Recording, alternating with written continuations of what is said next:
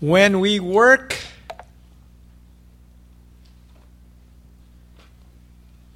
we work.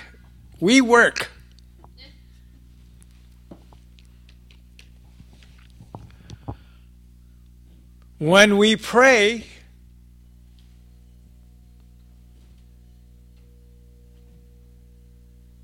God works. So put it all together. When we work, we work. When we pray, God works. Hallelujah. Okay. So, Father, we praise you. We just give you thanks, Lord, that as we look to your word this morning, Father God, I thank you, Lord, that we will glean something, Father God, that each and every one of us can take home, Father God, and study and mature in, Father God, and grow in Jesus' name. Amen. In life, the environment that you select to be in will ultimately determine the place and position of your success or failure. Okay? So you need to know your location. If you need to change your location so you can be successful. If you're in a place where you're not being successful, change your vacation. Okay. The Word of God is very specific in directing believers how to manage their affairs. So we're going to be looking at the life of the Apostle Paul, and we'll see certain values that he esteemed that guided his life's journey. So we're going to look at some of these. So if you'll turn with me to the book of Acts, chapter 20.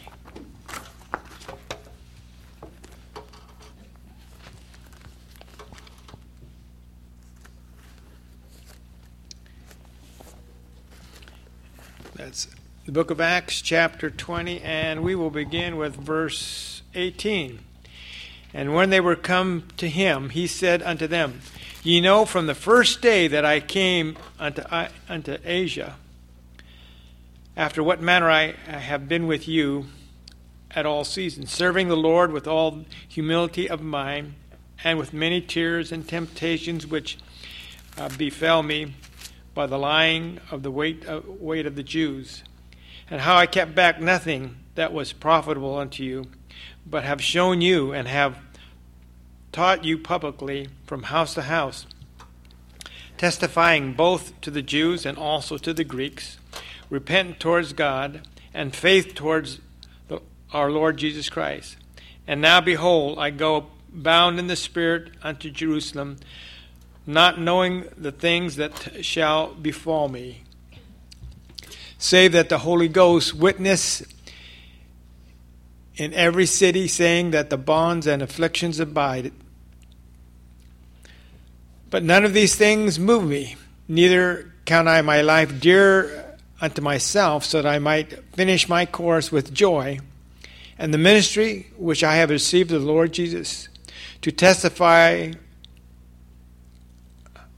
the gospel of the grace of God. Verse 25, and now behold, I know that ye all among whom I have gone preaching the kingdom of God shall see my face no more. Wow. So, just the very beginning of verse 18, when I have come to, he says, and when they were come to him, he said unto them, Ye know that from the first day that I came to Asia, what manner that I have been with you in all seasons. There was something energetic. This is the first time he's coming. We need to be energetic when we do things. Amen. We need to be energetic. From the first day, he didn't lose that he was pumped up, in other words. He was really wanting to do something. Yeah. The people noticed it. Do people notice you're pumped up when you come into their presence? Oh, me, here he comes again. Oh, me, there she is.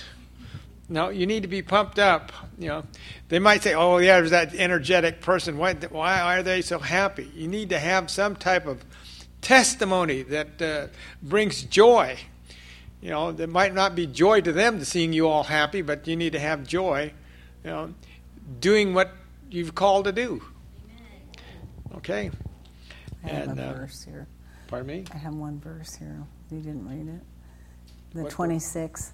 I think 26th this is verse. the most powerful. Can I read it? Go ahead. Therefore I testify and protest to you on this our parting day that I am clean and innocent and not responsible for the blood of any of you. That is powerful to say that. He says in the King James, for I take you to record this day that I am pure from the blood of all men. For I have not shunned to declare unto you all the counsel of God. Praise God. That is a powerful, powerful statement for any Christian to be able to make. Hallelujah. Thank you, dear. So we need to be energetic in the things that we're called to do. Well, even in tests and trials, it says, James says what? In tests and trials? Count it all joy. Count it all joy. So you need to be energetic. I mean, oh boy, it's kind of rough. What verse? At the end of verse 18. For I've been with you at all seasons. We need to. You could say in all seasons.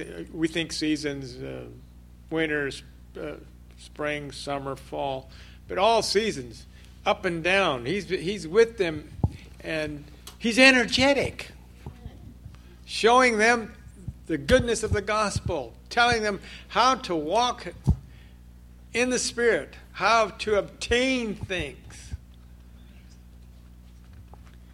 He's insistent upon it. You can do it. He was their cheerleader. He was their goal setter. We need to be the same for those that we are among. Amen? Amen. Okay. Powerful. Verse 19 says, serving the Lord with all humility of mind. Wow. He had loyalty. He was serving the Lord. Amen. We need to have the same loyalty. Not just when you're in the confinements of the church building. We need to have loyalty on the outside. You know. You're not supposed to lie and cheat in church. You're not supposed to lie and cheat at your job. But sometimes people seem to stretch things out. You know, especially fishermen. You know. So let's not be fishermen. We need to be fishermen of men, and don't let the big one get away. Right? Not even the little ones. We need to bring them all in. Amen. Okay? So we need to be loyal. Again, in verse 19, with humility of mind. No, so, not self-willed. He's talking about. He's not self-willed here. Humility of mind. He's taking on what the Lord has shared with him to share with others. How many of us are doing that? Humility of mind. I let them stew in their own. You know, let them just be. You know, they brought it on themselves, so you deserve what you got. That's not what we're supposed to do. We're supposed to help them out. When you see your brother fall, when you see your brother fall, you're supposed to pick him up. When you see your enemy hungry, you're supposed to what? Feed him. Some of us, some enemies, I'd say, the door's closed. Remember that one person was knocking on the door? He had say relatives or friends come late at night, and he was knocking his neighbor's door to get some food. And the guy, he kept on knocking, and he was consistent. Well, we need to be the same way. We need to be consistent in the things that we have called to do. That means to share the good news of the gospel. Okay, so I don't know how we got that way. Humility of mind. Go ahead.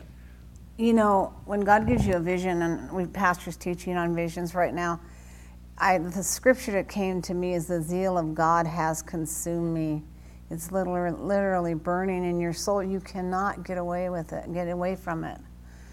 And you keep pressing on no matter what, no matter how many people, no matter what people say to you, you keep pressing on because you know that God's given you this vision and goal to go forth and do. And it's not easy. Sometimes you feel like you're at a bowling alley and you're the pins. You know what I mean? Through the years, you have to keep going and continuing on what he told you. That's how when God shows you something, you don't quit. No matter what, you just don't quit. I mean, no matter how many, no matter what, you just don't quit. And I know for me, one of the scriptures he gave me, Sarah herself received strength to conceive seed. I now understand what he meant. You know, I understood them, but I didn't understand the complete process and fullness of that, of what it was going to mean. No matter how you feel, no matter what, you're going to press on. You're going to press on and finish that course. And Paul is outside of Jesus is our greatest example. He just kept pressing on no matter what. Okay, baby. Amen. Glory to God. Going on with verse 19. Serving the Lord with all humility of mind and with many tears. With many tears.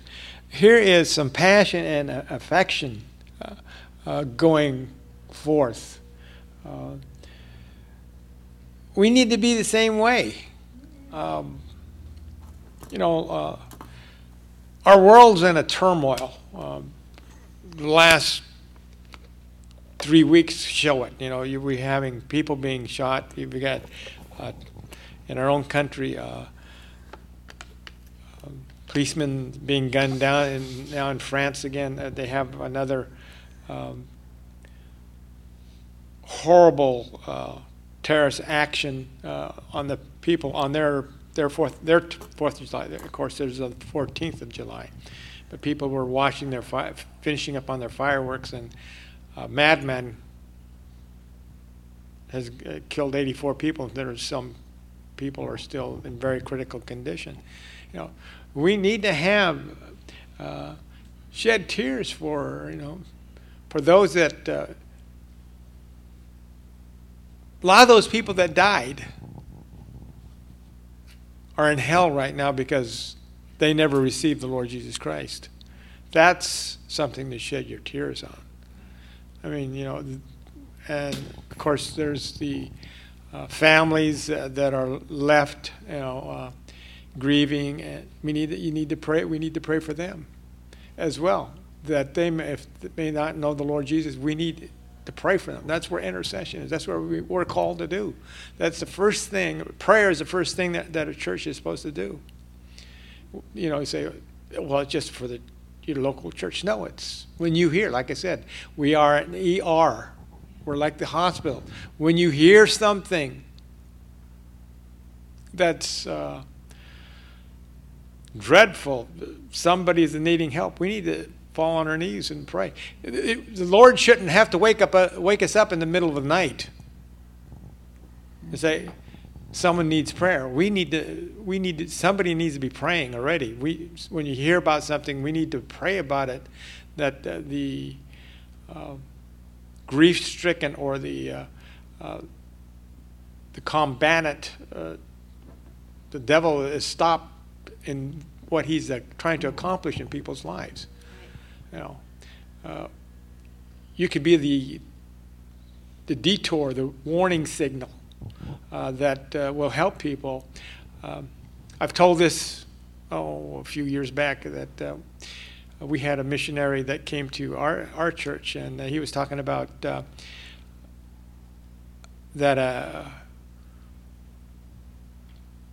this was in Africa, I believe it was, and that he told about the situation that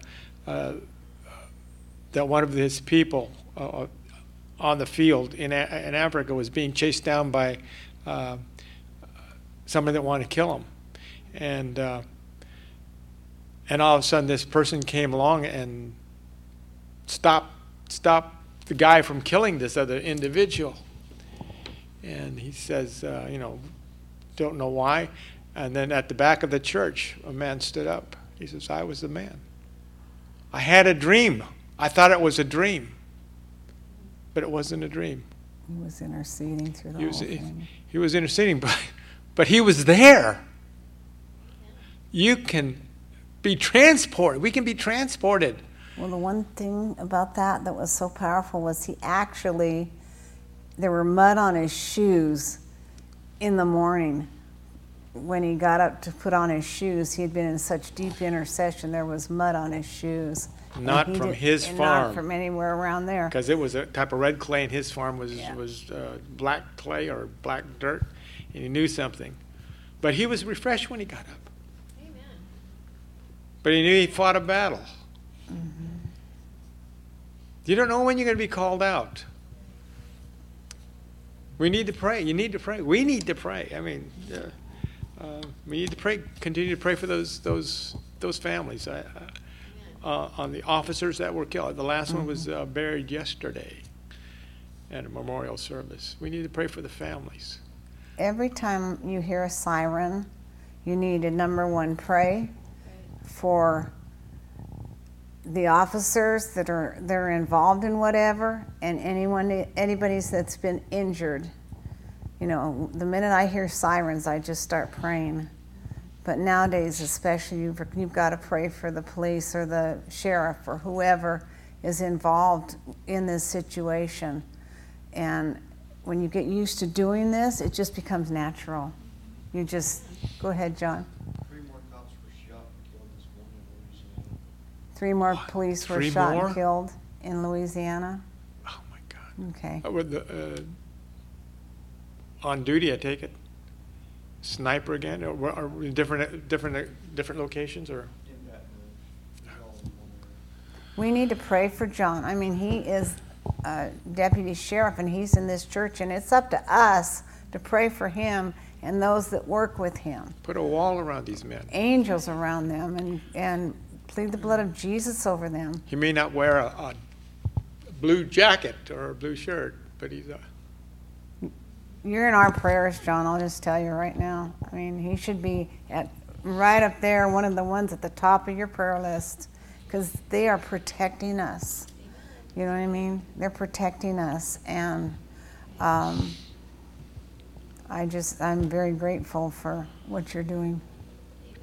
And I'm sure there's times you just want to give it up and say forget it because of the disrespect. But you know what? God sees it. God knows, and there's, when you're dealing with people and protecting people, God sees it and He knows. And Father, we just pray right now for those that were killed this morning in Louisiana. This has got to stop in our country, Father, in the name of Jesus. Father, we just thank you and we praise you, Father, in Jesus' name for their families. On one of the little girls whose daddy was killed, I know we're going offline and I'll step and we can do a 2-parter here. Houston. When her daddy, there's a video of her out there, and the last time she saw her daddy, he was kissing her and he said, I can't remember the whole thing, but you might not ever see me again. This might be the last time that I hug you and kiss you, and you might not ever see me again. And he must have known in his spirit. And she's just a little girl, 7 or 8, telling about it. And, it brought comfort to her, but you think about, these are children, these are families that their father, if he told her this, I believe he knew, had a premonition, or was a Christian and God showed him. But he went ahead and went. He went ahead and went out there. You know what I mean? And that's courage to the max. I can't say anything more than that. And I just been myself weeping. Pastor knows that. Just weeping. God wants to do something big in this country, and the enemy's trying to stop it. He's not going to stop it this time. We've had enough. Make America great again. Praise God. And I believe that. I believe that's God. Well, God will move in this country, and we'll see a revival, and then we're out of here. Just if they're having a huge revival right now in France, they have been a non-Christian nation for years, and unfortunately it took these things to happen, but it's happening now, and so we just need to pray. Have they, I'm sorry. Pray for the convention this week. Just pray. Did they catch or apprehend the individual that shot him? I think he's dead as well. I'm not sure how close to that. Right. Okay. Like the man in France, his name was Muhammad. What else, you know? Okay. Okay. Thanks, John. So we need to pray.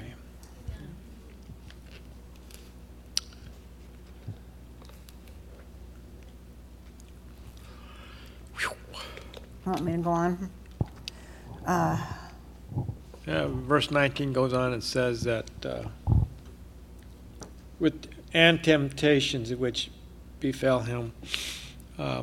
Verse 23 also says that at the very end of it, saying that the bonds and afflictions abide me.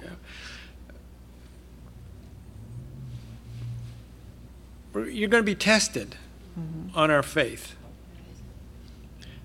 The enemy is ruthless, and we see the enemy's diabolical ways in our world today. We're not safe in our own country.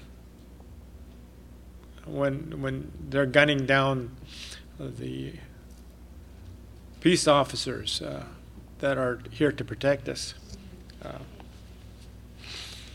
Again, we're going to be tested, and we have to stand up strong. And it's not God testing us. I'll tell you right now, it's the enemy. Okay, let's go on to verse 20. And I kept nothing back that was profitable for you. In other words, Paul was honest in everything he said and everything he did. Unfortunately, as Christians, some of us are not as honest as we should be. We might be, I hate to say it, we're honest with those that share the same commitment, quote unquote, with one another in church, but oftentimes our honesty goes out the window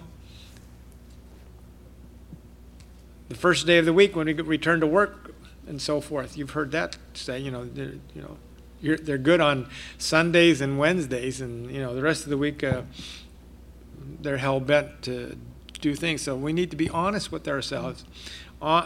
Honesty and truthfulness will win a lot of people's hearts over, especially when you come before them with the gospel. Okay. Verse 21, it goes on and says, testifying both to the Jew and also the Greeks. So here we go. You're being evangelists. Testifying and repentance towards God and faith towards the Lord Jesus Christ. So we need to be as an evangelist wherever we go. It doesn't take much. If you're a little bit fearful, go back there and get a couple of those flyers. Just hand out the flyers. It has everything on those flyers.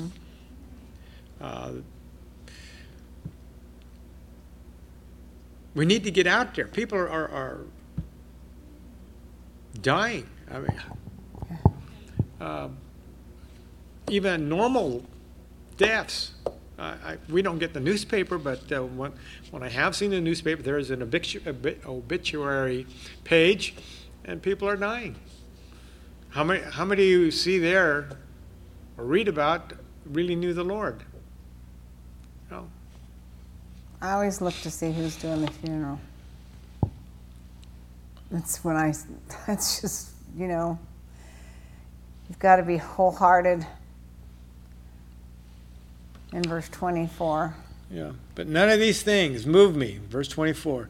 Neither count my life dear to myself, so that I might finish my course with joy, and the ministry which I have received from the Lord Jesus Christ, to testify of the gospel of the grace of God. You need to do it wholeheartedly. Unfortunately, most Christians, when they walk into the house of God, they don't come in wholeheartedly. You come here, you come in wholeheartedly. I mean, there needs to be that spark of energy, that zeal when we walk in here. This is where, you have the Lord all the time with you. But when you're in a corporate area, he says, when 2 or 3 are gathered, there I am in the midst of thee. And a lot of suddenlies can take place. That's right. That's right. Suddenly a heart can be changed. Suddenly healings could take place. An understanding take place. That's a suddenly. When we come together. There is an expectancy. Yes, amen. Jesus said to the disciples, wait and pray. There was an expectancy in the upper room. Were they disappointed? The only ones that were disappointed were, I know there were more than 120 that were told that. But only 120 were there. And they were not disappointed. We shouldn't be disappointed. Okay. Steadfastness. We're looking at steadfastness. Go to Psalm 16. Pardon me.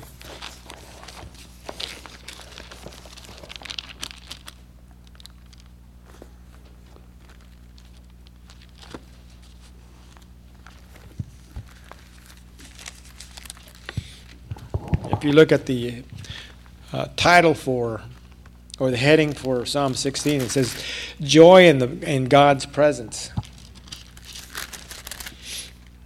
But we want to look at verse 8. For I have set the Lord always before me, because he is at my right hand, and I shall not be moved. David understood that. I'm not going to be moved because God's with me. Why should I go? Why should I go someplace else?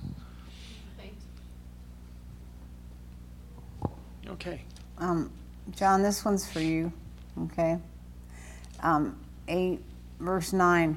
Therefore my heart is glad and my glory, my inner self rejoices, my body too shall rest and confidently dwell in safety.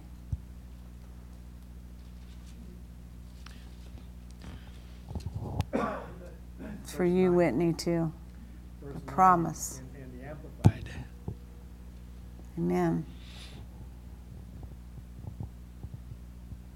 Therefore my heart is glad and my glory, my inner self rejoices, my body too shall rest and confidently dwell in safety. That's for all of us, but especially this, the Lord told me to give that to John this morning to stand on. Praise God. Okay. That's a good verse. I think that'd be a good verse for all of us. Mm-hmm, for all of us.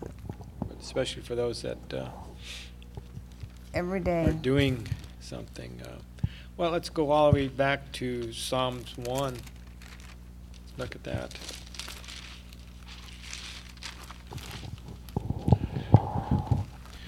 Psalms 1 through verses 1, 2, and 3 from the Amplified. Blessed, happy, fortunate, prosperous, enviable is the man, enviable is the man who walks and lives not in the counsel of the ungodly, following after their advice, their plans and purposes, nor stands submissive and inactive in the path where sinners walk, nor sits down to relax and rest, where the scornful and the mockers gather. But his delight and desire are in the law of the Lord, and his law, the precepts and instructions, teaching of God, he habitually meditates, ponders, and studies by day and night. And he shall be like a tree, firmly planted and tended by the streams of water, ready to bring forth its fruit in its season. Its leaf shall also not fade or wither, and everything he does shall prosper. Hallelujah. And come to maturity. Glory to God. That Praise is you, good Jesus. news. No wonder he said it's the gospel, good news. These is steadfast. This is we're talking about Paul's life, but we're getting. Well, he said, follow me as I follow Christ. So if we'll now turn to 1 Corinthians chapter 15. That's 1 Corinthians chapter 15.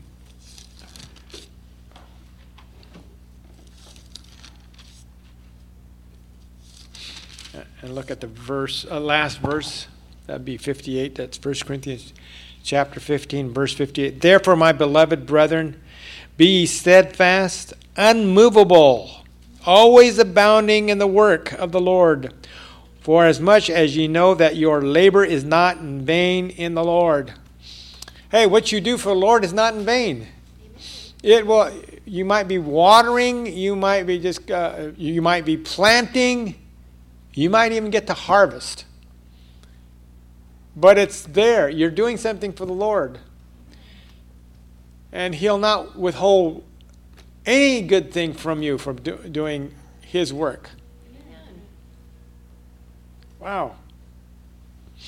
Okay, we're going to continue with Paul's life here. We're going to look at four, what I call anchors in Paul's life.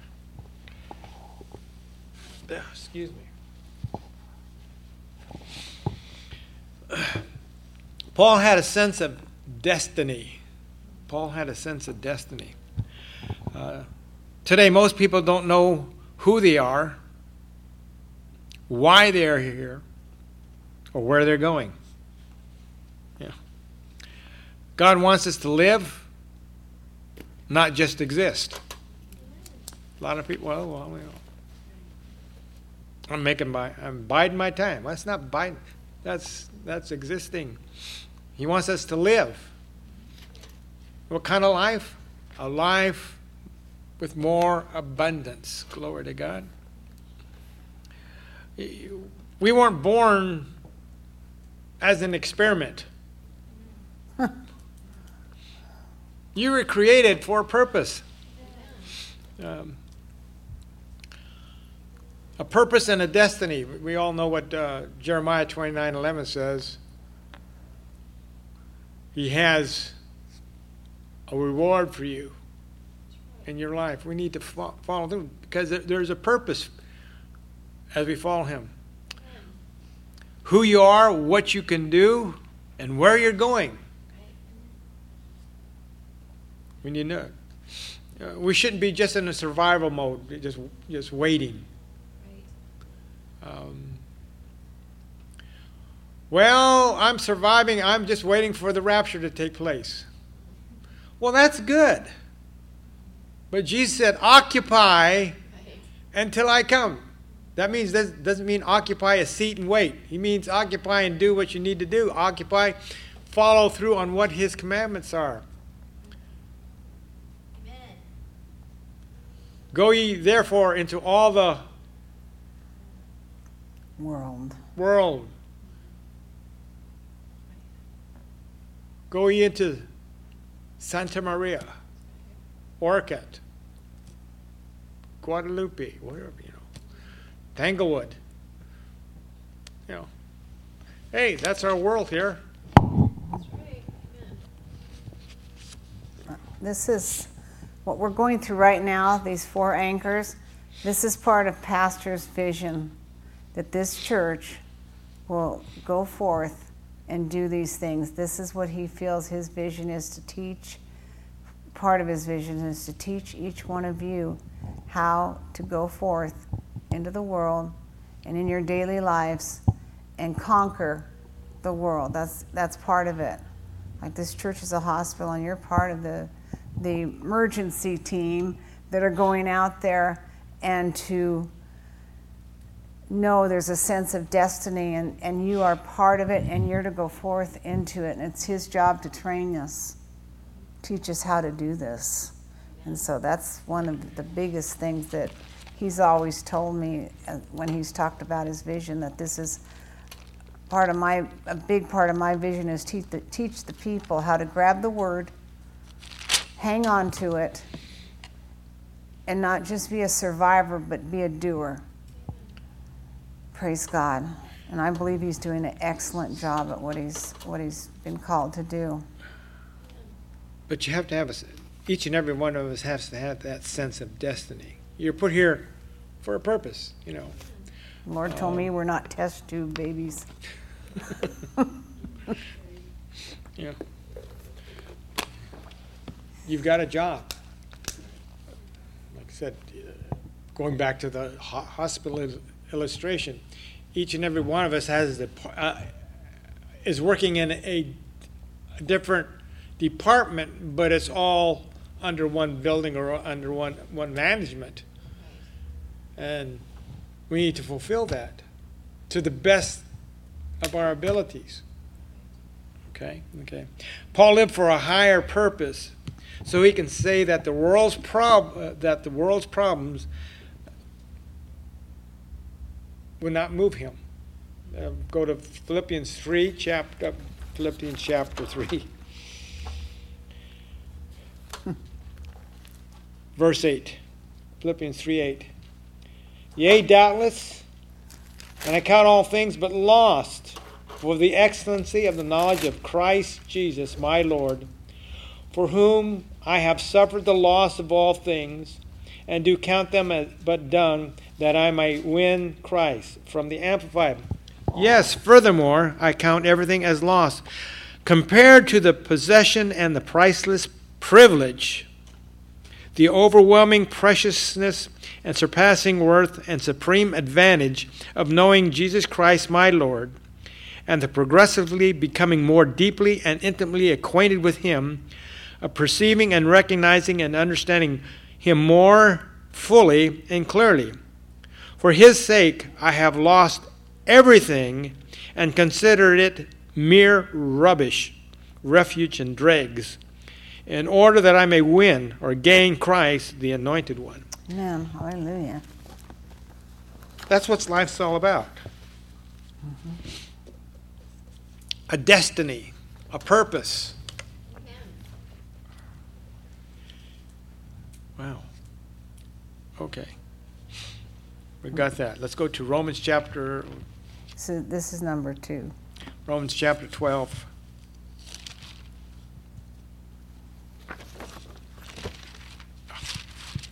Wrong way. Romans chapter 12, we pretty much run over this scripture quite a bit, but we'll look at it again.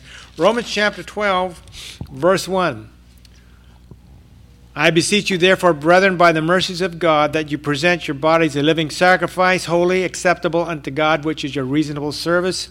From the Amplified, it reads, I appeal to you, therefore, brethren, and beg of you, in view of all the mercies of God, to make a dedication of your bodies, presenting all your members and faculties as a living sacrifice, holy, devoted, consecrated, and well-pleasing to God, which is your reasonable, rational, intelligent service and spiritual worship. So we need to have a sense of dedication here.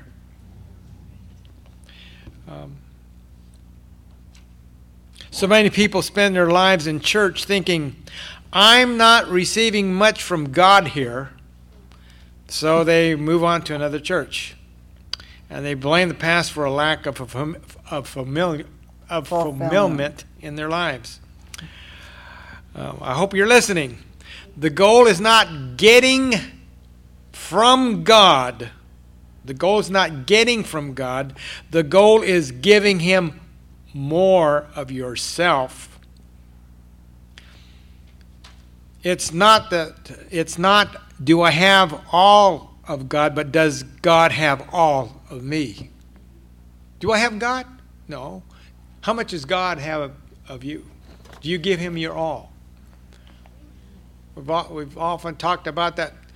Our hearts, we're supposed to be cleaned, and oftentimes it says we've got that little dirty little area, that little fringe stuff that we just haven't brushed out yet. We haven't washed. Washing of the Word is supposed to purify that, but we kind of put a cover over it. And I like this. Lord, just let it go. I'll repent every time I fall into it, but just don't want. Hello. Nobody's ever been that way, huh? Okay. Pray for me. Does God have all of me? Well, you hide it well. Pardon me? I said you hide it well if you have any of this problem. It'll surface. If it doesn't surface here, it's going to surface when you stand before the Lord, and then everybody's going to know. It's the best thing to do is, Lord, forgive me, wipe it out, and then the devil says, look at that Laurel, look what she's got there. And he said, no, she's pure, she's clean, it's covered by the blood. But if we haven't covered it by the blood, everybody's going to know you're little. It's not going to be little, because everybody's going to know it. It's going to be big, and you're going to be, ugh. Let's go to, I don't know. Colossians chapter 2. Want me to read it? Okay, Colossians chapter 2, beginning with verse 3. You want me to read it, or do you want to read it? Oh, you can read if you want. What do you want it read out of? Colossians chapter 2, verses 3 through 10. Amplified or? Either one. Whatever. Okay. In whom all the treasures of divine wisdom, comprehensive insight into the ways and purposes of God, and all the riches of spiritual knowledge and enlightenment are stored up and lie hidden. I say this in order that no one may mislead and delude you by plausible and persuasive and attractive arguments and beguiling speech. For though I am away from you in body, yet I am with you in spirit, delighted at the sight of your standing shoulder to shoulder in such orderly array, and the firmness and the solid front and steadfastness of your faith in Christ, that leaning of the entire human personality on him in absolute trust and confidence in his power, wisdom, and goodness. As you have therefore received Christ, even Jesus the Lord, so walk, regulate your lives, and conduct yourself in union with and in conformity to him. Hallelujah. Have the roots of your being firmly and deeply planted in him, fixed and founded in him, being continually built up in him, becoming increasingly more confirmed and established in the faith, just as you were taught, and abounding and overflowing in it with thanksgiving. See to it that no one carries you off or spoil or makes you yourselves caught up by his so-called philosophy and intellectualism and vain deceit, idle fancies and plain nonsense, following human tradition, men's ideas of the material rather than the spiritual world, just crude notions, following the rudimentary and elementary teachings of the universe and disregarding the teachings of Christ the Messiah. For in him the whole fullness of deity, the Godhead continues to dwell in bodily from the giving complete expression of the divine nature. And you are in him made full, and having come to the fullness of life in Christ, you are filled with the Godhead, Father, Son, and Holy Spirit. Listen to this. You are filled with the Godhead, Father, Son, and Holy Spirit, and reach full spiritual stature, and he is the head of all rule and authority of every angelic principality and power. Is that it? Wow. So that was his dedication, and look what he came up with. Hallelujah. Or look what we have obtained because of it. Glory to God. So as a Christian, we have all the treasures of wisdom and knowledge. We just have to yield to it and open up to it. And abide by it. Glory to God. When Pastor and I were called into the ministry before we ever left for Rhema, we went up on a hill and sat there and made a covenant to God. And we completely dedicated ourselves, our lives, everything to Him. It was, do you remember that? God, take us. We'll do whatever you ask us to do. Whatever you ask us to do, we'll do it. And as couples or singles or whatever, you need to do that. I will never forget it, because when we made that covenant, we meant it. We were going to stand on it no matter what. No matter what anybody around us did. If every word of faith person turned and went to the grace message or whatever, we were not going to. And I don't know how long we've been here, but we've preached the same thing. We've not gone astray into this or that or this. And there's only one line, one way, and that's faith. That's it. You know, the just shall live by faith. Praise God. You can't have too much faith. No. That's right.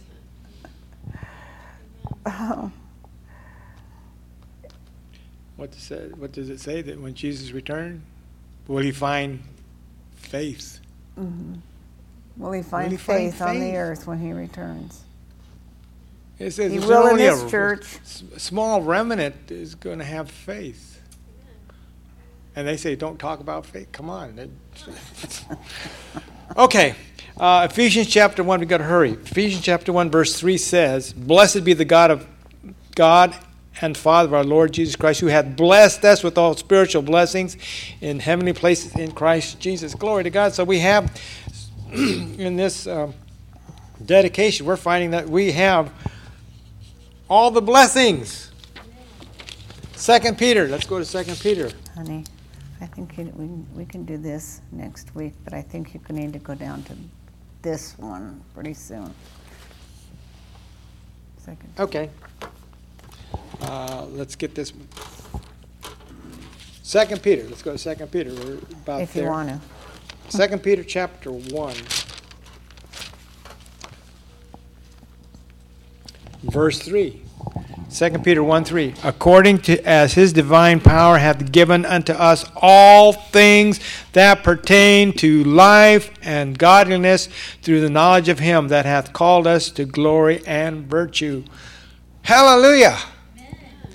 We've been called to glory and virtue. We've got it. Amen. You need to speak this over yourself. Seriously. Just as a confession. I don't know if you guys do confessions, but according to his divine power, God has given me all things that pertain unto life and godliness through the knowledge of him that hath called us to glory and virtue. Speak it over yourself. Speak it over your family. When you come together, speak it over each other. Amen? Okay. So the question, does God have all of you? Have we laid down our lives and dedicate as a dedicated sacrifice, as in Romans chapter 12:1 says? Whoa. Glory to God. You might read the Greek in that. In Romans chapter 12, verse 1, it says the word reasonable is logo, L-O-G-U-O-S or L-O-G-U-A-L. It means a heart that will do. So it's reasonable, it means a heart we will do. We can do, it says. Oh, heart we can do, pardon me. Okay, glory to God. All right. We're going to jump down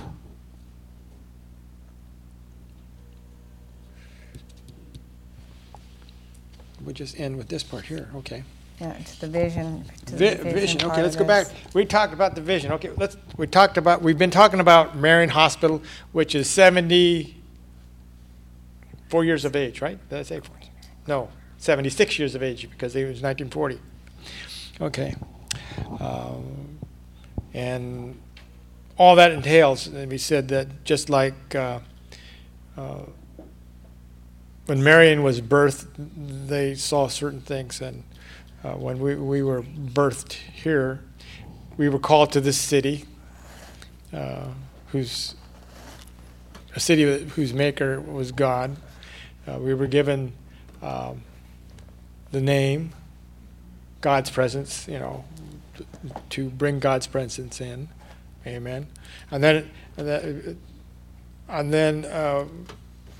we mentioned that Jesus said that his house should be called a house of prayer. So everything that the church really should be established with and through is what?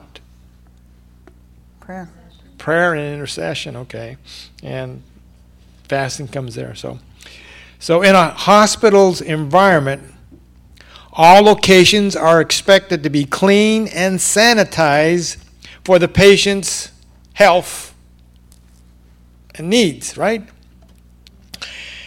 And, you go into the different rooms and you have cleaning people to make sure all the rooms are clean. I mean, got to be sanitized, okay. And if you were to go into the operating room where the doctors are, it's clean. I mean, all the utensils and all that. And the doctors or nurses are dressed like what? They come in their street clothes, their gardening clothes. No, they come in how? Scrubs, what they call scrubs. And if you watch any of the old movies or some of the doctor or hospital things they have, the doctors got the cap on, they got the mask on, they got their gown or whatever that is on. What do they do next? Wash their hands. They scrub their hands. And when I was going through Marion with the new section a few years ago, The Pastor's Day when they. Yeah, it was the Pastor's Day that they took all of us through there. And they said, okay, now you got to go through, he says, this is the way the doctors wash their hands. They go in there, they get water going, they hit the little handles, so you don't touch it, with the elbows. They get their soap, and they sing a song. This is how long they wash their hands. This is the doctors do this? Old MacDonald had a farm, E-I-E-I-O. And you go through 3 of those things, your hands are washed. They're cleansed. I mean, you're going a little digital. Then after they do that, they got their hands like this. Do they go and operate? What do they do next? Put gloves.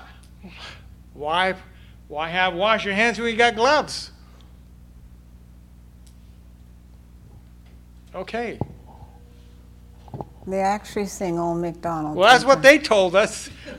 I don't know, more likely after a while, you know how long that is after you wash your hands. It's good, almost a minute and a half, 2 minutes. You go that. Try it when you get home. Put some soap in your hands. And it's not just your hands; it's up to here too. Well, it's yeah, you're going up to your elbows. And that's they said. Try it. See how long. So they took you to this tour, and they said they washed their hands. They wash their hands. They wash their hands with this stuff. And he said to really get your hands clean, they sing a song. They just said that song. I don't know. Well, they could have Mary Had a Little Lamb, but I mean, a little piggy here and a little piggy there. Okay. That's interesting. Yeah. Go ahead. Before the doctors and nurses perform an operation, they have to scrub. Okay. For the church intercessional prayer to be effective, the individuals, you as an individual or us corporately as individuals, also must be clean in order that our prayers to be heard. Now, if you recognize if you come here for early prayer on Sunday morning or at Wednesday night, we open in prayer.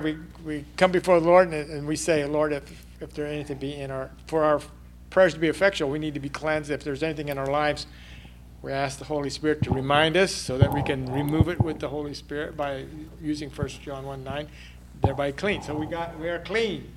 Okay, so also our prayers must be so that our prayers can be heard. Those that enter the church must have a clean environment to become healed and made whole. That's what prayer is. That's what, people, you need, okay. It's part of our job, carrying out our obligation in a way to promote a safe refuge and an environment of love and compassion for those who are lost and for those who have a hunger and thirst for God's word. That's what your prayers are for. So it isn't just I'm coming to church. You have a purpose. You are coming into God's house. You need to be praying. People coming in, we need to be, when people come in, they need to feel that love, feel secure.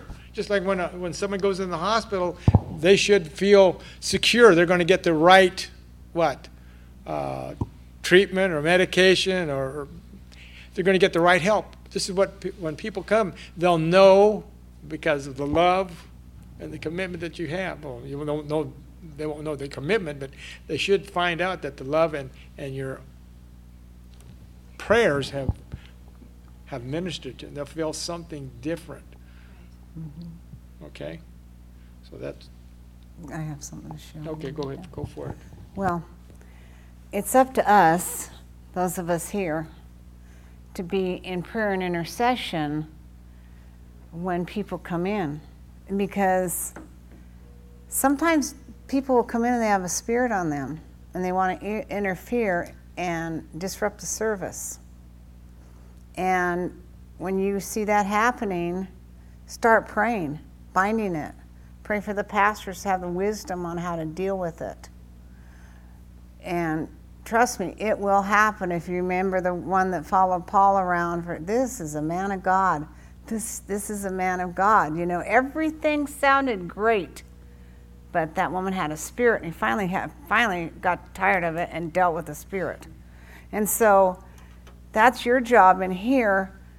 When people come in, they're not going to be saved. I mean, they might be saved, or they might have been backslid and picked up garbage. I don't know what.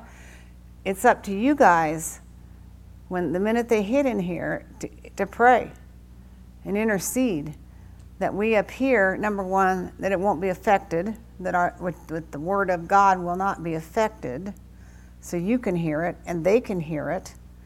And number two, we had someone one time come in and jumped up to about the first row, and unfortunately, he had evil that he wanted to do to me, and Terry was head usher at that time. She knew it.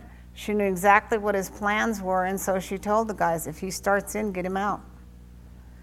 And sometimes you got to be prepared for this, because we're desiring to have people that need to be saved, delivered, and healed to come in.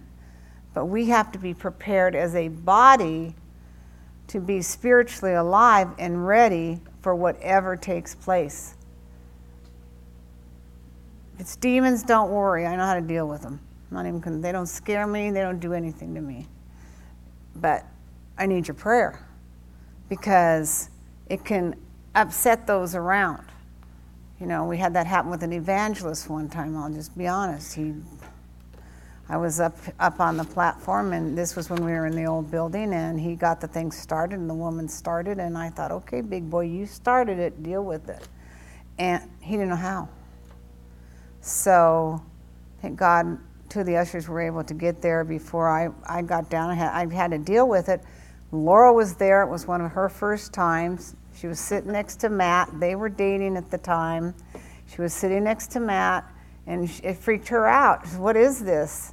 And we had a lot of visitors that day too, and it freaked them out because I'll be honest, I didn't appreciate having to deal with it, because if you start something, if you're the one that's standing up there, you need to know how to deal with it.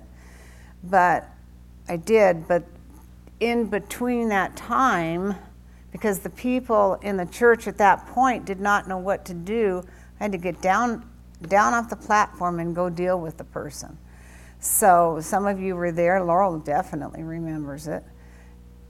People didn't come back because of that. And so we need to be prepared as a body. That's part of our vision. This is a hospital. Whoever comes in here is to receive what they need to receive. This person did get delivered, but went back out in the world, did her thing, then went to another church.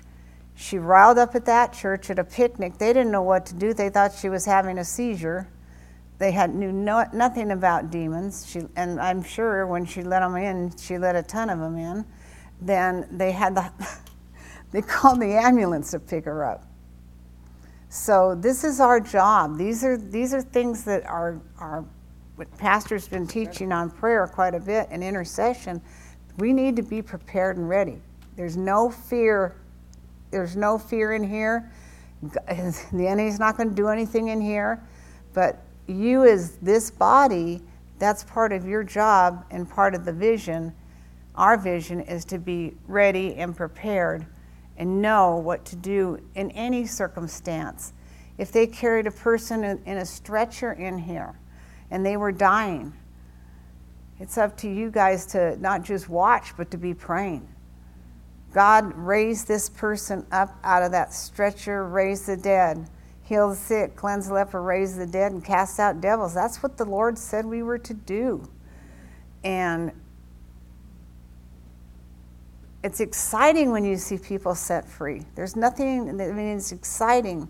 There's nothing scary about it, any of it, but right now we're learning about the vision and what your part is in it, and this is a big, big part, the prayer part. Pray for the ushers. You know, John's back there as the head usher. Pray for him that he's going to have the wisdom and knowledge.